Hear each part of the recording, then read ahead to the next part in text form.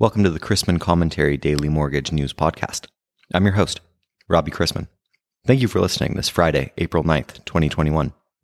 Topics on today's episode include the new qualified mortgage information from Fannie Mae and Freddie Mac, part 2 of my interview with Brandy Young, this time on how dynamic underwriting technology is helping lenders drastically increase productivity, and the Biden administration's infrastructure plan's impact on housing.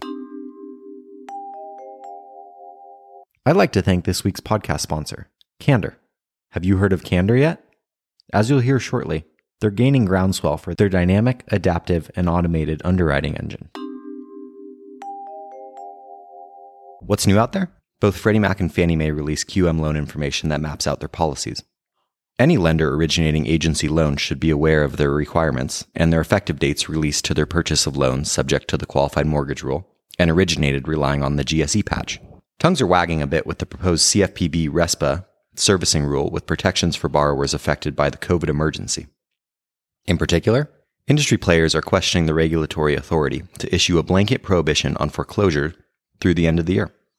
Many are concerned that the contractual disruption for investors might lead to lawsuits against the agency, while attorney Brian Levy, in his latest Mortgage Musings, boldly goes where no man has gone before, with a Star Trek reference-laden questioning of the CFPB's psychoanalysis of the U.S. borrowing public. For that link, as well as ones on employment, lender and broker services and products, and today's joke, which is a short video, visit robchrisman.com. The changes that are being made by the FHFA and carried out by Freddie Mac and Fannie Mae go against a portion of what the Biden administration has promoted. During the campaign, Joe Biden certainly addressed housing, along with publicizing his plans directed at affordable housing. The Biden administration is planning to help ease the housing shortage by providing incentives to local governments to permit apartment buildings in areas zoned for single-family residences only. Essentially, if local governments ease zoning restrictions, they will get grants from the federal government for building schools. Seeking to ease, there's really no ending, is there, a national affordable housing shortage, the administration is pushing local governments to allow apartment buildings in neighborhoods that are currently restricted to single-family homes. It's not just about existing supply, but also about creating new housing opportunities. As Jeremy Potter puts it, I've often said housing is infrastructure because of the role housing plays in stable communities. First-time homebuyers are reliable consumers. Want to support small businesses? Create more customers. Stable housing is an economic stimulus and economic development for all businesses. The Biden infrastructure plan appears to focus on affordable housing units, housing supply, and public-private partnerships. While there are details to work out, housing as infrastructure is an economic driver. I wanted to bring back on Brandy Young, Chief Marketing Officer at Candor, for part 2 of our interview to talk about just how the technology is changing things for the underwriting game. From what our listeners know, Candor is an automated underwriting system that's revolutionizing the game. Can you add some color to that and tell people exactly what makes Candor so great? The short answer is Candor is a dynamic underwriting engine. Something that I like to emphasize is Candor is an underwriting tool. It is not a tool for underwriters. Frankly, underwriters have enough tools. They do not need any more tools that aggregate data for them or calculate data for them or otherwise pile more and more data on them. They need a tool that plows the field, a tool that conducts underwriting work. We went into production last September and we have completed just about 400,000 underwrites at this point. So with Candor, you actually hire a new underwriter that happens to be a machine named Candor.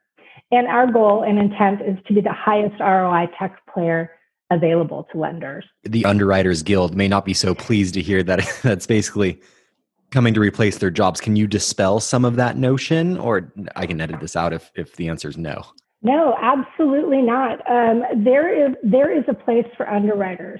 There will always be a place for underwriters. Underwriting is science meets art. Underwriters bring an art form to the process. We have just been able to develop a dynamic capability that cannot be done through RPAs. And what's an RPA, just for our listeners that don't know? Oh, I'm sorry, a robotic process automation, the robots.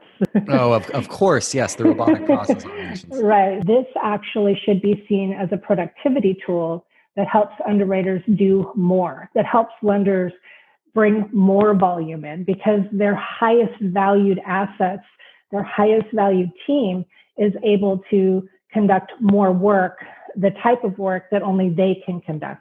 So you've talked about new technology. What exactly is new about Candor? The underlying technology in and itself is not new. It's called an expert system. It's new to the mortgage industry.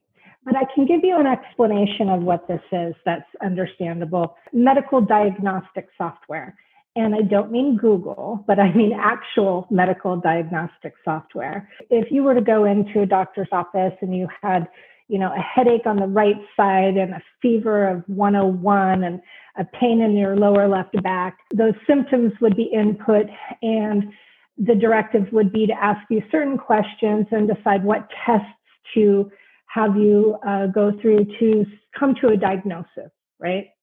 So if you think about that software, much like underwriting, it's dynamic. It's not a simple if-then kind of scenario. And the people that informed the decisions in this software are doctors. They're pathologists, hematologists, orthopedic surgeons.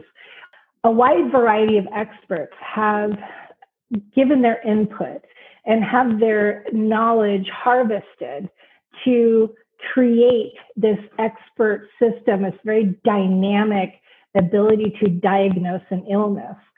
So you can't just grab a team of really great coders or technology people and have them create a medical diagnosis software. They don't know what that headache means and what that headache combined with the lower backache and the fever and the pain in your leg, what that means in aggregate.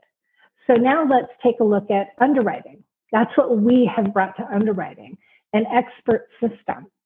Only an expert system has the ability to be dynamic, to pivot based on information that comes into the loan in real time, and create new strategies and new methods to validate and verify that data are accurate and true, but then also underwrite that data in aggregate to assess risk. That could be credit risk, information risk, any risk that the aggregate of the loan data presents. So that's what Candor's been able to put together. You cannot create a dynamic expert system stacking together many different types of technologies. RPAs, the robotic process automation, by design are rigid. They are there to conduct predictable, repeatable tasks. And that's good. That takes some work away from people. That saves time. That's a good thing. But a rigid technology cannot be dynamic. It's just impossible. It doesn't matter how many of them you stack on top of one another, and therefore they cannot underwrite alone. Well, good. Sounds like you're here to save the day, at least within the underwriting landscape.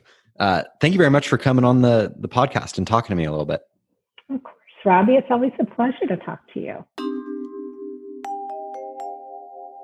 Treasuries and mortgage-backed securities ended Thursday with a modest rally on the back of scant news. Sentiment was dominated by a dovish Fed. Fed Chairman Powell delivered remarks during a virtual G20 summit of central bankers and finance ministers, but provided no new insight, saying he would like to see a string of positive payrolls reports and reiterating that he expects any inflationary price pressures to be temporary. Freddie Mac's primary mortgage market survey reported a slight decrease in fixed mortgage rates after 7 consecutive weeks of increases. The 30-year rate fell 5 basis points to 3.13%, but remains nearly 0.5% above the survey low in early January. The Mortgage Bankers Association released its monthly credit availability index for March, which recorded slight easing in lending standards. While the index remains well below 2020's pre-pandemic high, it is nearly 6% above August's print that showed the tightest conditions since February 2014. It's just a couple economic releases to close out the week, and we were supposed to have the Producer Price Index for March, but it's been delayed indefinitely. Of note, beginning in this report, the year-over-year numbers are going to be impacted by comparisons to the pandemic's initial 2020 impact. Later this morning brings wholesale inventories for February and remarks from a sole Fed speaker, Dallas's Kaplan. Today's MBS purchase schedule sees the desk conducting 2 operations for $5.3 billion. Start the last day of the week with agency MBS prices worse by an eighth, and the 10-year yielding 1.67% after closing yesterday at 1.63%. Thanks again to Candor for sponsoring today's podcast. I look forward to hearing more great things. Want to know more? Go to candortechnology.com. Tell them Robbie Chrisman sent you. If you have any questions about the podcast or sponsoring opportunities, send me an email at robbie@robchrisman.com. Visit robchrisman.com for more information on our industry partners, access to archived commentaries, and how to subscribe to the daily mortgage news and commentary. To listen to or download past episodes of this podcast, search Mortgage News on any platform you get your podcast from.